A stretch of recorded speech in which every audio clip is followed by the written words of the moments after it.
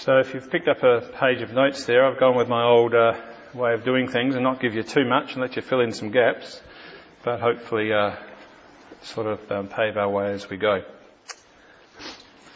The covenants contained in the Bible not only provide us with a framework with which to understand the Scriptures. You can trace the covenants as sort of large blocks throughout Scripture and see how they fit together. But they also reveal the very nature of God and his relationship with humanity, especially his chosen covenant people. There is nothing more secure and assuring than being in covenant relationship with God. We are his people and he will be our God. Great covenant anthem. God commits himself to us in covenant relationship. We're going to see that in a couple of weeks. God actually commits himself to us in covenant relationship.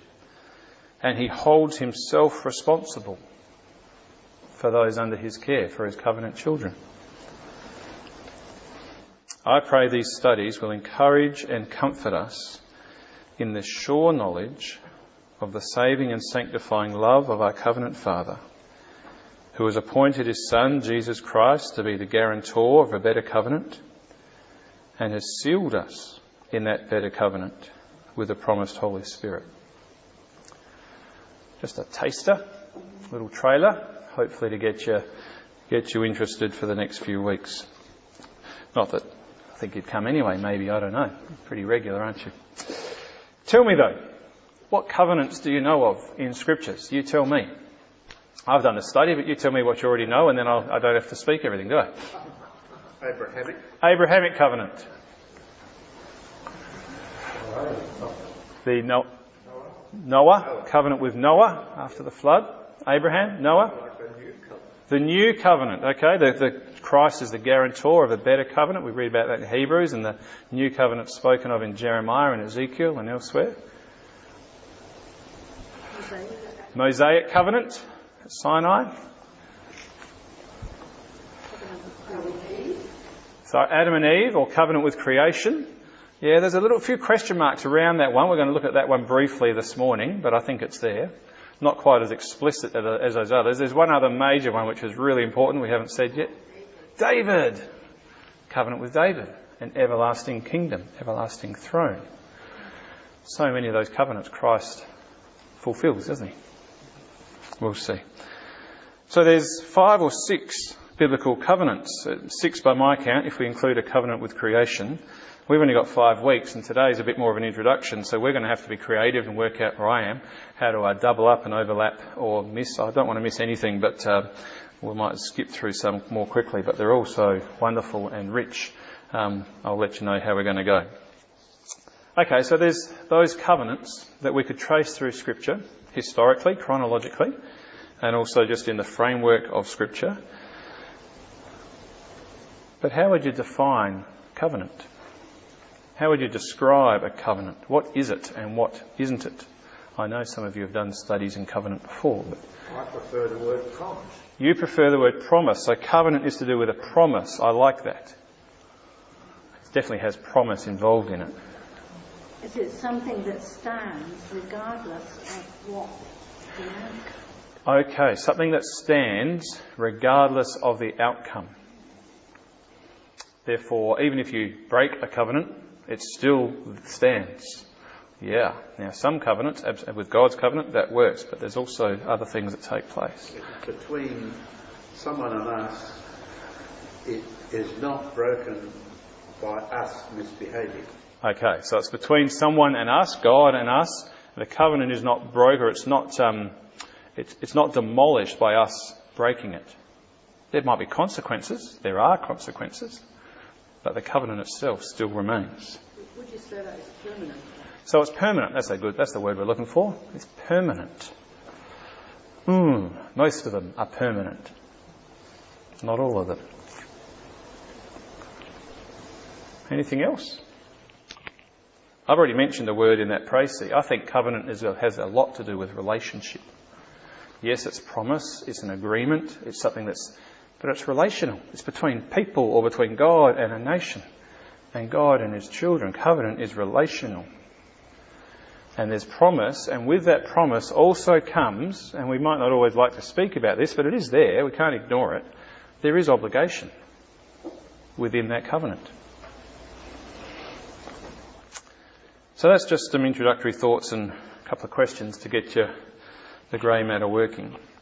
Daniel Block, who's a commentator, and he's written a book on covenant, and just in the title, he calls his book The Framework, his whole book is on covenant, the framework of God's plan of redemption.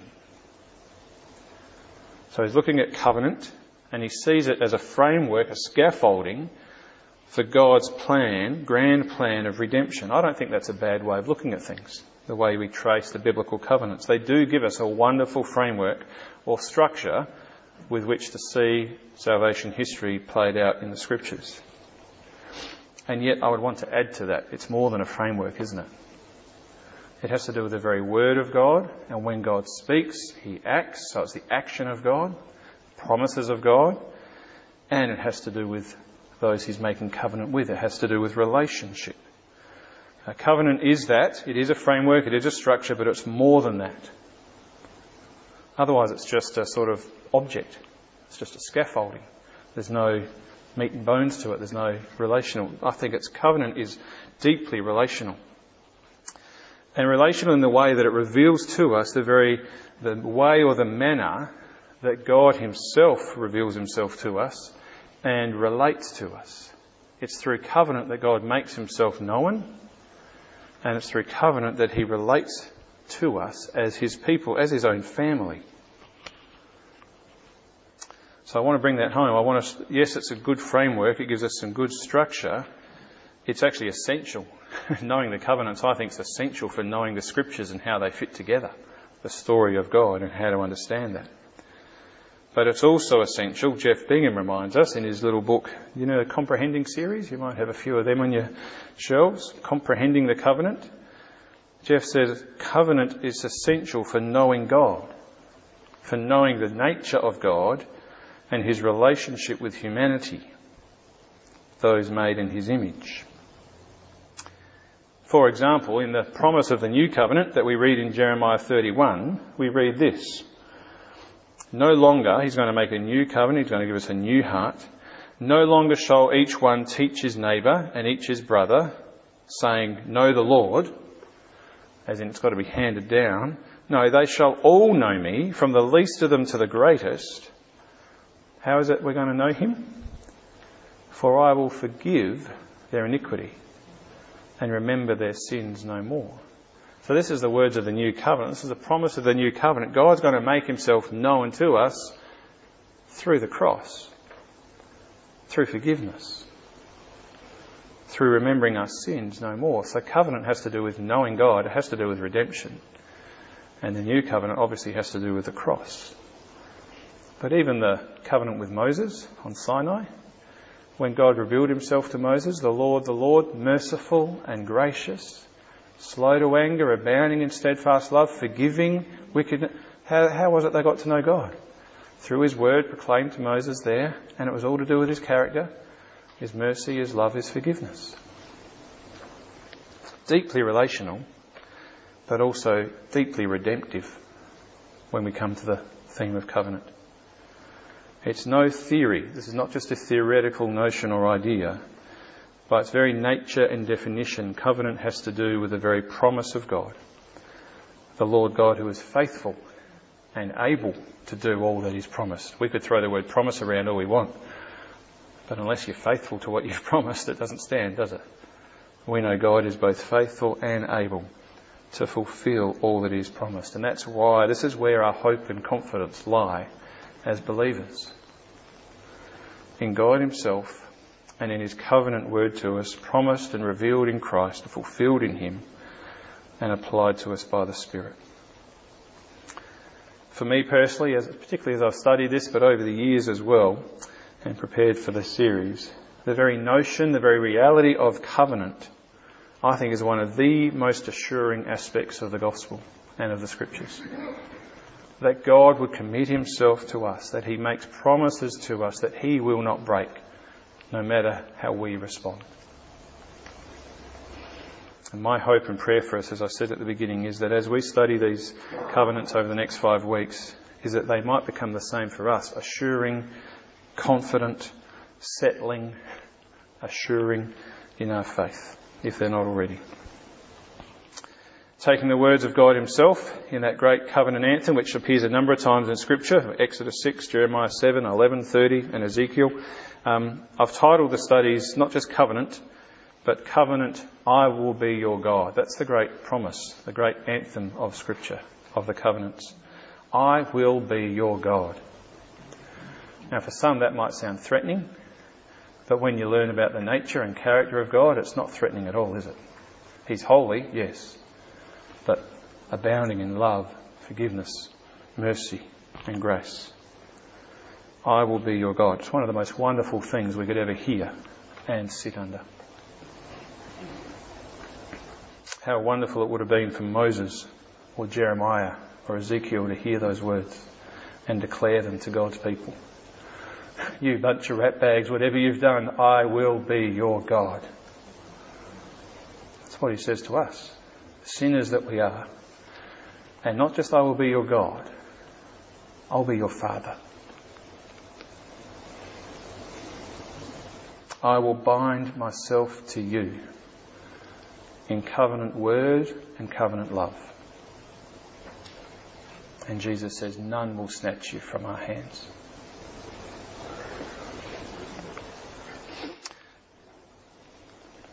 Pretty wonderful, isn't it? No small theme that we're looking at. Before we look a little bit more at covenant in the Scriptures, it's helpful for us to know the Scriptures weren't written in a vacuum. There was history taking place, there was culture, there was language, there was tradition, a whole lot of things going on. This is not inspired Scripture I'm about to read to you, but I want you to get a feel for covenant that was happening outside of Scripture as well. I've read about Nahash already. Have a listen to this one. These are the words of the son, S-U-N, it's his name, not the son, but the son Merciless, the great king, the king of the Hatti land, and valiant, the favourite of the storm god, the son of Suppilulimus, the great king, the king of Hatti land, the valiant. That's what we call a preamble. This is who the covenant's coming from. And then there's an introduction. Azarus was the grandfather of you, Dupi-Tuseb. He rebelled against my father, but submitted again to my father. When the kings of Nahasi land and the kings of Kinza rebelled against my father, Azarus did not rebel, as he was bound by treaty. He remained bound by treaty. As my father fought against his enemies, in the same manner fought Azarus. And Azarus remained loyal toward my father and did not incite my father's anger. History. And now what's to happen because of that? When I, the son, sought after you in accordance with your father's word and put you in your father's place, I took you in oath for the king of the Hatti land, and for my sons and grandsons. So honour the oath of loyalty to the king and the king's king, and I, the king, will be loyal towards you. So as a history, this is who I am. This is our history between two nations, two countries, two tribes. And now this is how it's going to work out from here on in. You be loyal to me, you honour that oath, and I will be loyal to you. How does that loyalty work out? With my friend you shall be friend. With my enemy you shall be enemy. If then you, Dupi-Tuseb, do not remain loyal together with your foot soldiers and your charioteers, and if you do not fight wholeheartedly, you act in disregard of your oath. Skipping out a few bits because it goes on and on. If any one of the deportees from the Nahasi land, if you do not seize him and turn him back to the king of the Hatti land, you act in disregard of your oath. So there's these stipulations that are taking place. If anyone utters words unfriendly to the king of the Hatti land before you, Dupi-Tuseb, you shall not withhold his name from the king. So there's a loyalty here, there's an agreement, and you have to actually be on the same page. And then you need witnesses if you're going to make an agreement, don't you? Who do they ask for witnesses? There's an invocation of the gods. The sun god of heaven, the sun goddess of Arena, the whole pantheon, and it goes on and on. There's over 50 gods mentioned. It goes on for about this much in the text. I won't mention them all. but including Anu and Antu and Apantu and Elul and Nilul, the mountains, the rivers, the springs, the great sea, the heaven and earth, the winds, all these gods, let these be witnesses to this treaty and to this oath. And then there's some curses and blessings. What happens if you break this oath? The words of the treaty and the oath that are inscribed on this tablet, they write it down. Should Dupi Teseb not honour these words of the treaty and the oath, may these gods of the oath destroy Dupi Teseb together with his person, his wife, his son, his grandson, his house, his land, and together with everything that he owns. Pretty good incentive to keep the oath, isn't it? But if Dupi Tesub honours these words of the treaty and the oath that are inscribed on this tablet, may these gods of the oath protect him together with his person, his wife, his son, his grandson, his house and his country. Now that's an example of a covenant. Not a biblical one. It's what we call a suzerain vassal treaty between the Hittite king Mercilus and Dupi Tesub of Amurru, about the 16th, 17th century BC. The reason I read that to you is there's a formula there, and there's words and aspects of that which between two kings, two nations, which are very similar to some of the formula we find in Scripture with the covenants there. And therefore what we read and what we learn as we look at covenant in Scripture, we actually realise that that comes into the context, a historical context and the culture of the ancient Near East. Using language and images and even cultural practices of the times. Now, whether those images and practices and treaty formula actually came from God making promises or the other way around, it's worth noting that what happens is God makes promise with Abraham and with the nation of Israel, and that's happening in the context of other nations, other people, where there's already some of these promises taking place before any scripture was written down. Now, I do think all that's taking place there on the human level is an expression actually of we are God's image bearers, aren't we? Whether we know it or not. So what they're doing is actually putting into practice things that are already innate in our humanity. But they're doing it without little mention of God, or at least Yahweh God, and many other gods that they believe are there. But it's interesting to note that Israel are not the only people that come under covenant, or that even consider the idea of covenant and treaty, of promise and agreement. God speaks to us, doesn't he, as his people. But he speaks to us in a language and a way and a culture that we're already aware of. That's really helpful. It's really kind of God to speak to us in that way.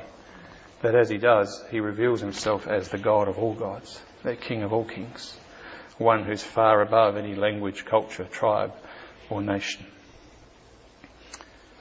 But it's worth knowing that there's already a background and understanding of covenant within the people's minds and lives when God makes his covenant with Moses, with Abraham, with David.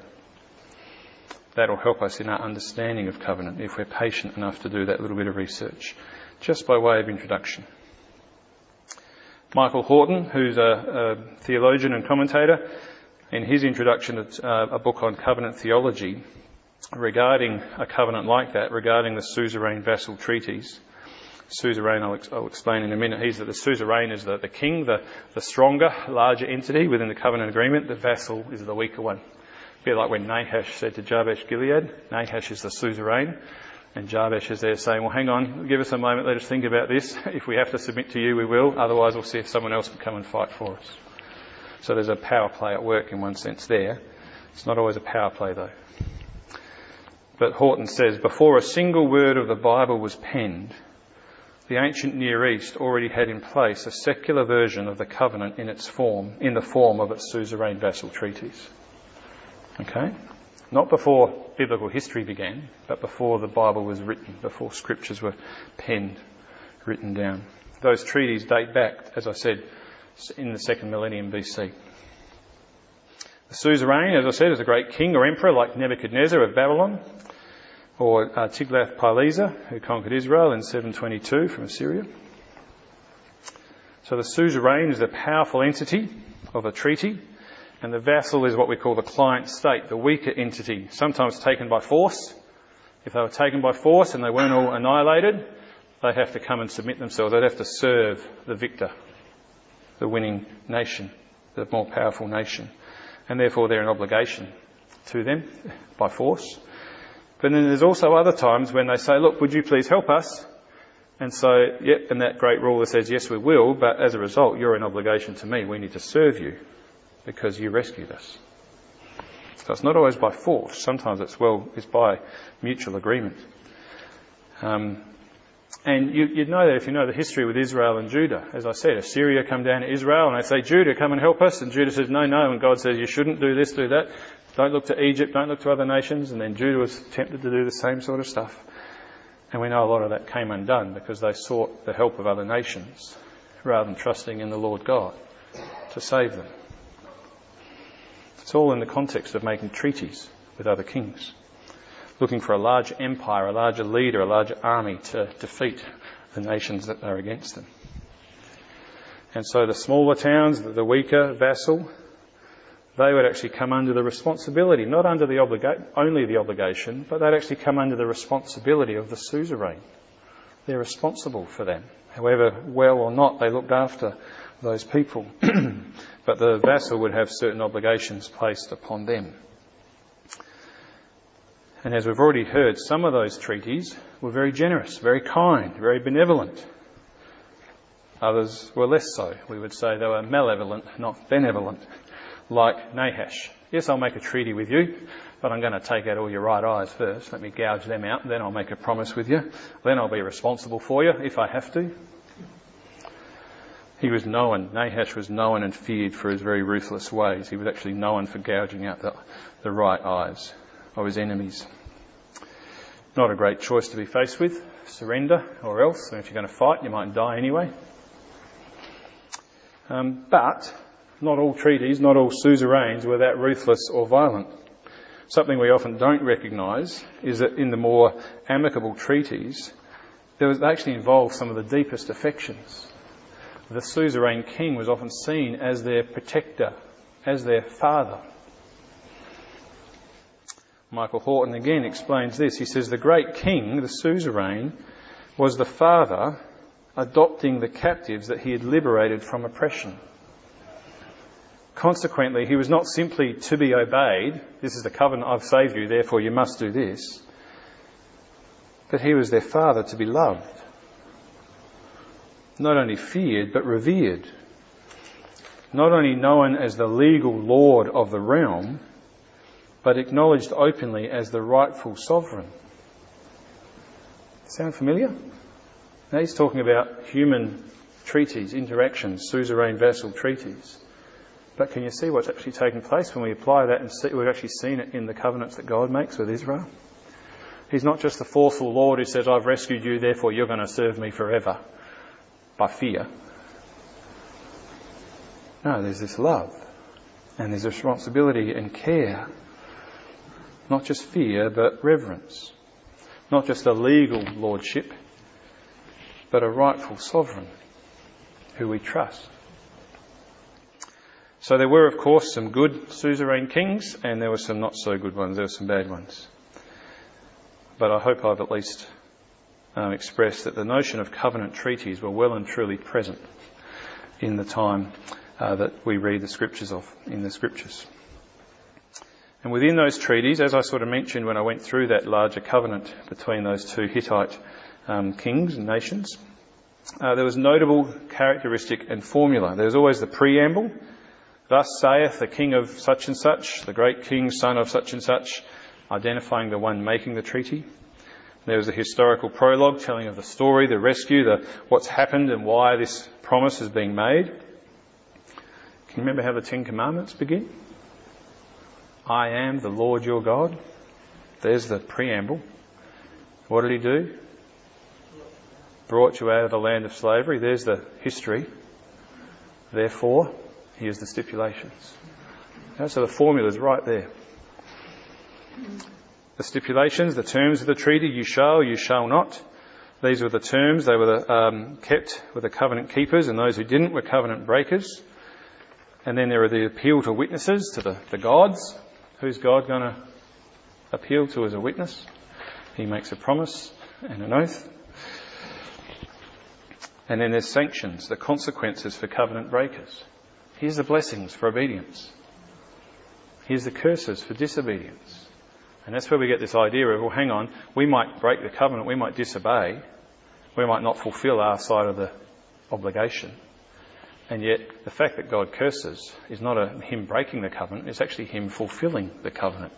He's following through with what he's promised. If you do this, there'll be blessing. If you don't, there'll be curse.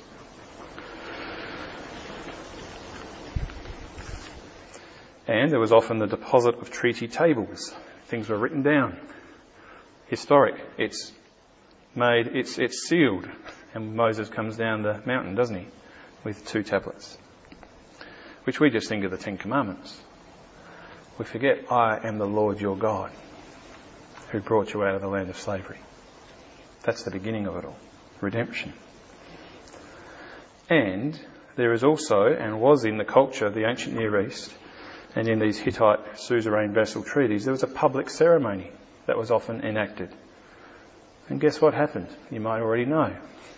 2 parties who were making this covenant agreement together would pass between 2 halves of slaughtered animals. We get a picture of that in Scripture, don't we, with Abraham. It wasn't the first time that happened, although it was the first time it was done the way it was, I promise you that. But the 2 kings or the 2 leaders would pass between these slaughtered animals as if to say, may the same fate befall on me should I fail to keep this covenant.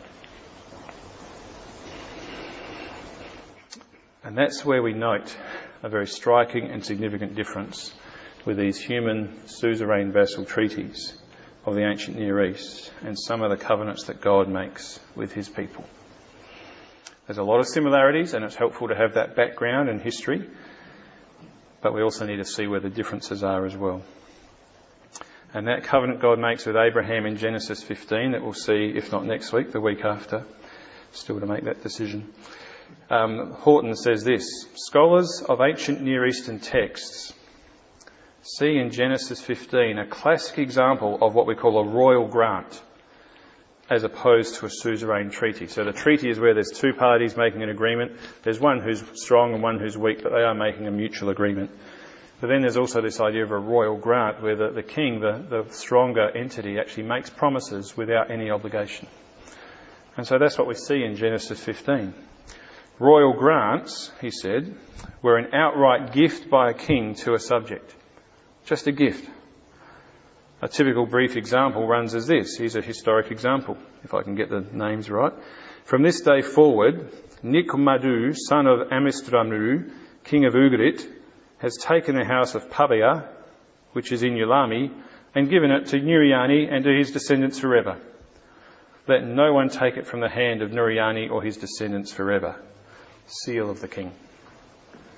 That's just a promise. It's just a gift. There's a royal grant given by the king. No conditions, no obligation, just a promise, a royal grant. But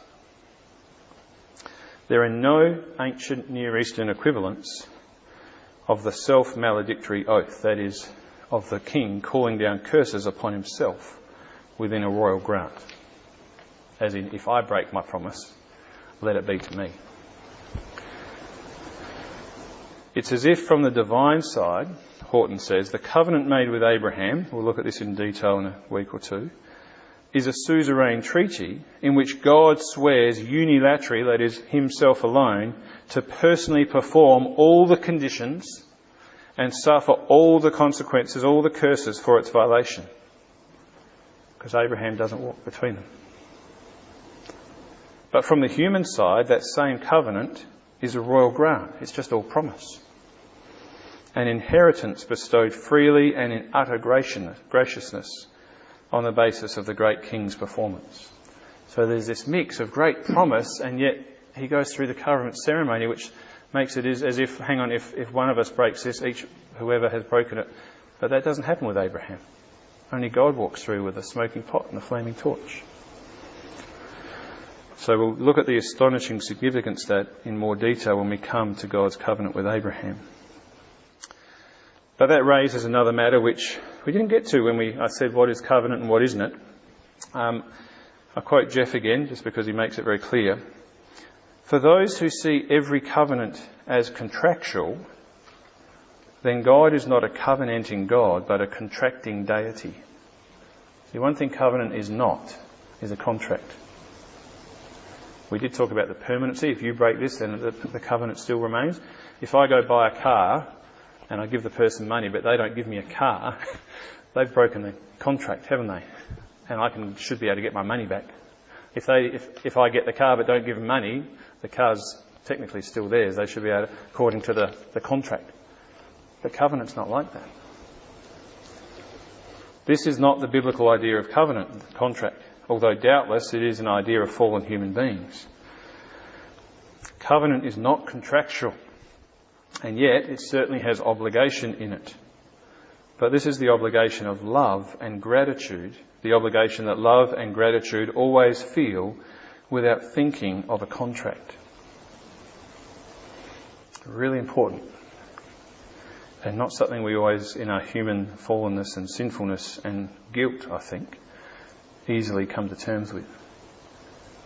Those of us who know the grace of God and all the gift of God, the royal grant of Christ to us, did not spare his own son but gave him up for us, we still get caught up in the thing of thinking we actually have to earn God's favour, don't we?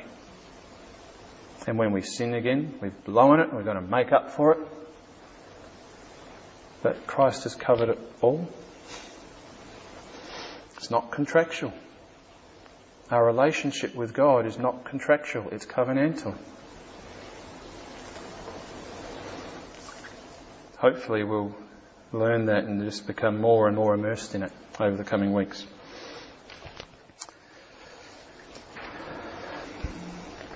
Now there are some details and there's nuance in the distinction between covenant and contract, and the obligation side of things that we'll look at in coming weeks. Not all the biblical covenants are actually the same when it comes to some of that. Just to finish this introductory section, we're going to look briefly at the creational covenant. Let me quote from Horton again. One of the running themes in the Bible is that the nations and their armies, their kings and their gods, their chariots and their ivory palaces cannot save. In fact, in truth, they are assembled against the Lord and his anointed. Psalm 2. Israel was not first of all a nation, but a church, in the sense that it was a community called out of darkness, sin and oppression and evil, called out to form the nucleus of God's worldwide empire, his kingdom. Not only the politics, but the religion was anchored in historical events that gave rise to faith that this covenant Lord would be faithful to his promises. Can you remember in Deuteronomy 4, I think it is, when God says to his people, the second time when Moses repeats the law to them, and the reason they're given the law, one of the reasons is so that the nations would hear about it and they'd see how Israel relate with God and God with Israel. And the nations would look upon them and say, what kind of gracious God would rule a people like this? So even God's covenant, as the law came to Israel, it was to be a witness to the nations of God's benevolence, of his grace, that he would be faithful to his promises. And so there was a basis for confidence. The future was not indeterminate, left to chance. It's talking about Israel, but you know that's also about us. Your future, it's not left to chance. He knows our days. He knows the numbers of them. He knows a word on our mouth before it even comes out of our lips. The future was not indeterminate, left to chance or the caprice of the stars, the gods, the demons or natural forces. The future is in the hands of a good God who had condescended to take his people into covenant. They knew that if they called on the name of this covenant Lord, they would be saved from their enemies. They knew this because the Lord had heard their groaning in Egypt and in Babylon, and finally answered the cry of his people in the birth of the one who would save them from their sins. That's why I think covenant is so assuring and so comforting. Because we know that the God, the Lord, who we call Father, When we cry out to him, he hears us, has mercy on us. There's a throne of grace that we come to find help and mercy in our time of need. Now, just to finish this morning briefly, the creational covenant, and then we'll try to do 5 of them in 4 weeks following today. Historically, some call the covenant with creation a covenant of works. That can be a little bit confusing, maybe unhelpful, especially when we have a New Testament understanding of the gift of righteousness apart from works. I think perhaps better, a few other commentators prefer to call it a covenant of life, as it was the life and of blessing and prosperity, even mortality, that was promised or up for grabs, so to speak, through humanity's obedience, which would include partaking in the generous provision of all that's in the garden, including the tree of life, but restraining oneself from the single prohibition of the tree of the knowledge of good and evil. I don't want to explore this in too much depth and detail. As I said, we've only got 5 studies and 6 covenants 5 studies and 6 covenants. And the covenant with creation is probably more implied than it is explicit. I think there's enough there to warrant at least the existence of it, but there's not the full preamble and the formulas that we've sort of seen, and there's not this actual event of this covenant that we can say, here it is. But I think there's enough there to warrant a bit of investigation and to say that it existed. It's definitely clear, isn't it, that God made himself or put himself in special relationship with humanity when he created us. We see that in Genesis 1 and especially Genesis 2. Genesis 1 is all about the order and what God and the sovereignty of God and the power of God, just a word, and day 1, day 2. Genesis 2 is all about the relating within that order, male and female, God and the authority that takes place in the love and the gift and the provision of man and woman together, bone of my bones and flesh of my flesh. And that relationship is all to do with blessing. Covenant with God often begins with blessings. We've just been doing a series in Matthew up the hill, and we've been looking at the Sermon on the Mount, which some people say, here's Jesus' interpretation of the law, and it is that to a degree. But how does the Sermon on the Mount start? It starts with the Beatitudes, with blessing. God's kingdom people, his covenant children, are blessed people before anything else.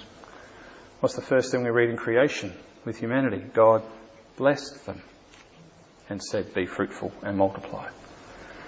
Did you know your life in Christ begins with blessing, first and foremost?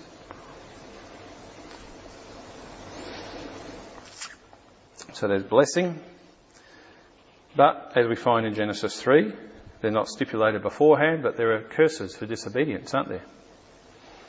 Cursed is the ground, cursed is the serpent, woman with increased pain and the tension that's going to be there in life. So there's blessings and there's curses, very much parts of covenant with creation. There were 2 trees in the garden, one amounting to life, the other one to death. Just as in later covenants in Scripture, there are 2 mountains and there's 2 choices. Choose life, I put before you. Blessing and curse, life and death. Choose life, says God. There's covenant language everywhere in Genesis 1, 2 and 3. As we'll see next week, there's also evidence when God makes a covenant with Noah after the flood. You might know that what he says there is very similar to what he actually said to Adam and Eve. He blessed them and said, be fruitful and multiply. Now there's some changes and nuances after the flood, but there's a lot of similarities, and those who know the Hebrew, and there's some studies, a fellow called William Dumbrell from Sydney and others have worked out, well, hang on, what God says in Genesis 9 there to Noah is that he's not initiating a covenant, he's establishing a covenant that's already been in place with creation. Hence the repeat of this blessing and the be fruitful and multiply. So that's just a little bit more evidence that there is something happening back at creation that's not quite explicit, but there's some links to it and hints further on. Hosea 6. Seems to be weird to jump from Genesis to Hosea 6, one of the minor prophets, but it's one of the go-to passages in support for God having a covenant with Adam at creation. In Hosea 6 verses 4 to 7 we read this, typical prophetic language. God's, so what am I going to do with you, Ephraim? I loved you so much and look what you've done. What shall I do with you, O Ephraim? What shall I do with you, O Judah? Your love is like a morning cloud, like the dew that goes early away. It's there 1 minute, it's not there the next. Therefore I have hewn them by the prophets. I've slain them by the words of my mouth, and my judgment goes forth as the light. For I desire steadfast love, not sacrifice, the knowledge of God rather than burnt offerings. So that's all to do with the covenant that Israel's under, the Mosaic covenant. But then he says, but like Adam, Ephraim, Judah, like Adam, they transgressed the covenant. There they dealt faithlessly with me. So he's talking about Judah, but he's saying they've broken the covenant just like Adam did. So there must have been a covenant back there for Adam to break, even if it's not stipulated exactly what that covenant is. Now, many commentators regard Adam in that verse to be a place and not the primal man. Adam was a place. It also is, what does Adam mean? It's the earth. Yeah, that's right. It's created from the dust, from the earth, ashes to ashes, dust to dust. One translator actually says, but look, they have walked, Judah have walked on my covenant like it was dirt. You've treated me like dirt. So, depending on where you land with that, I think there's still enough evidence to think with or without Hosea 6. There's a covenant back there at creation. One other reference is Isaiah 24. Behold, the Lord will make empty the earth and make it desolate, and he will twist its surface and scatter its inhabitants. And it shall be as with a people, so with a priest, as with a slave, so with his master, as with a maid, so with her mistress, as with a buyer, so with a seller, as with a lender, so with a borrower, as with a creditor, so with a debtor. The earth shall be utterly empty and utterly plundered, for the Lord has spoken his word. Sounds like an undoing of creation, doesn't it? The earth mourns and withers, the world languishes and withers, the highest people of the earth languish. The earth lies defiled under its inhabitants, for they have transgressed the Lord's, violated the statutes, broken the everlasting covenant. Everlasting covenant. Therefore a curse devours the earth, and its inhabitants suffer for their guilt. Therefore the inhabitants of the earth are scorched, and few men are left. As I said, it's the warning or a picture of almost a reversal of creation due to God's people, or the whole earth breaking the everlasting covenant. So as I said, I think there's enough there to say, yes, there's a covenant that God has with creation. I think God's very nature is covenantal, and therefore that he creates as a God who is love. There is a covenant there, there's a promise as his word brings creation into being. And some argue how that works out. And again, is it a covenant of works? That is, Abraham was there, but he wasn't righteous. He wasn't proved righteous yet. He had to obey God. And if he didn't, then there'd be the curse. And that's why they call it a covenant of works. But I think we can get a bit confused with that, as I said, with grace and works. I see it as a covenant of life. They're brought into being. Does it really matter whether there is a covenant with creation or not? I think it does. Because I think it establishes God, a creator God, redeemer God, as a God of covenant from the very beginning. It's not an afterthought.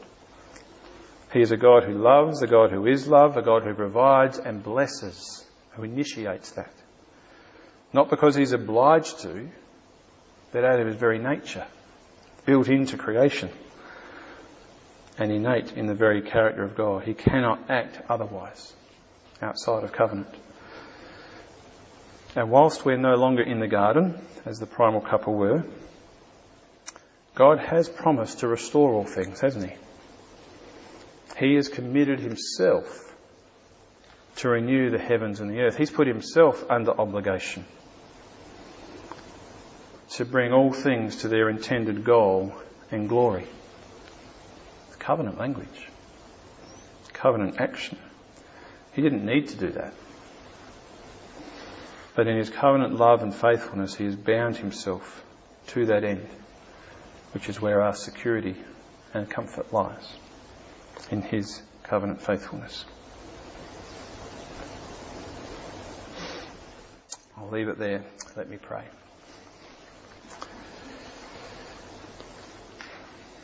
Father God, today's been very much introductory, and as we open up your word further in the coming weeks, we pray that some of these things that you will just reveal are not just words and ideas to us, but your very nature, your very love and faithfulness. I pray that's already come through today. And Father, that you speak with us and meet us where we are in our own day, in our own land and own culture. But you transcend all of that. And your love cuts through all of that. And your covenant faithfulness is something so unlike anything we ever could know. But we do know it because you've revealed yourself to us in your word, through history, and now in your Son. And by your Spirit we know you to be not just a covenant Lord and God, but our covenant Father who loves us and who has bound himself to us in covenant love and faithfulness. And so, Lord, where else would we want to go? Where else would we want to turn? Where else do we find hope and comfort and security? Where there is so little else in life that is so sure.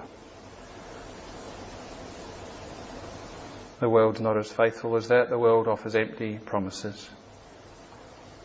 But you promise us fullness in Christ and in the filling of your Spirit in each and every one of your children. So, Father, we pray in the coming weeks you would bless us. As we've said, this all begins with blessing. And it's by your blessing that we're sustained to. And that you take us through to the very goal you have destined us for. And so we go with confidence, but also knowing that we are weak and needy and need all your help and grace day by day. We again just pray for Les and Ruth this day and ask you to uphold them. Bring them through, Father, we pray, with successful surgery and with good heart too, knowing your presence and your comfort. And we pray your healing hand upon Les at this time. In Jesus' name we pray. Amen.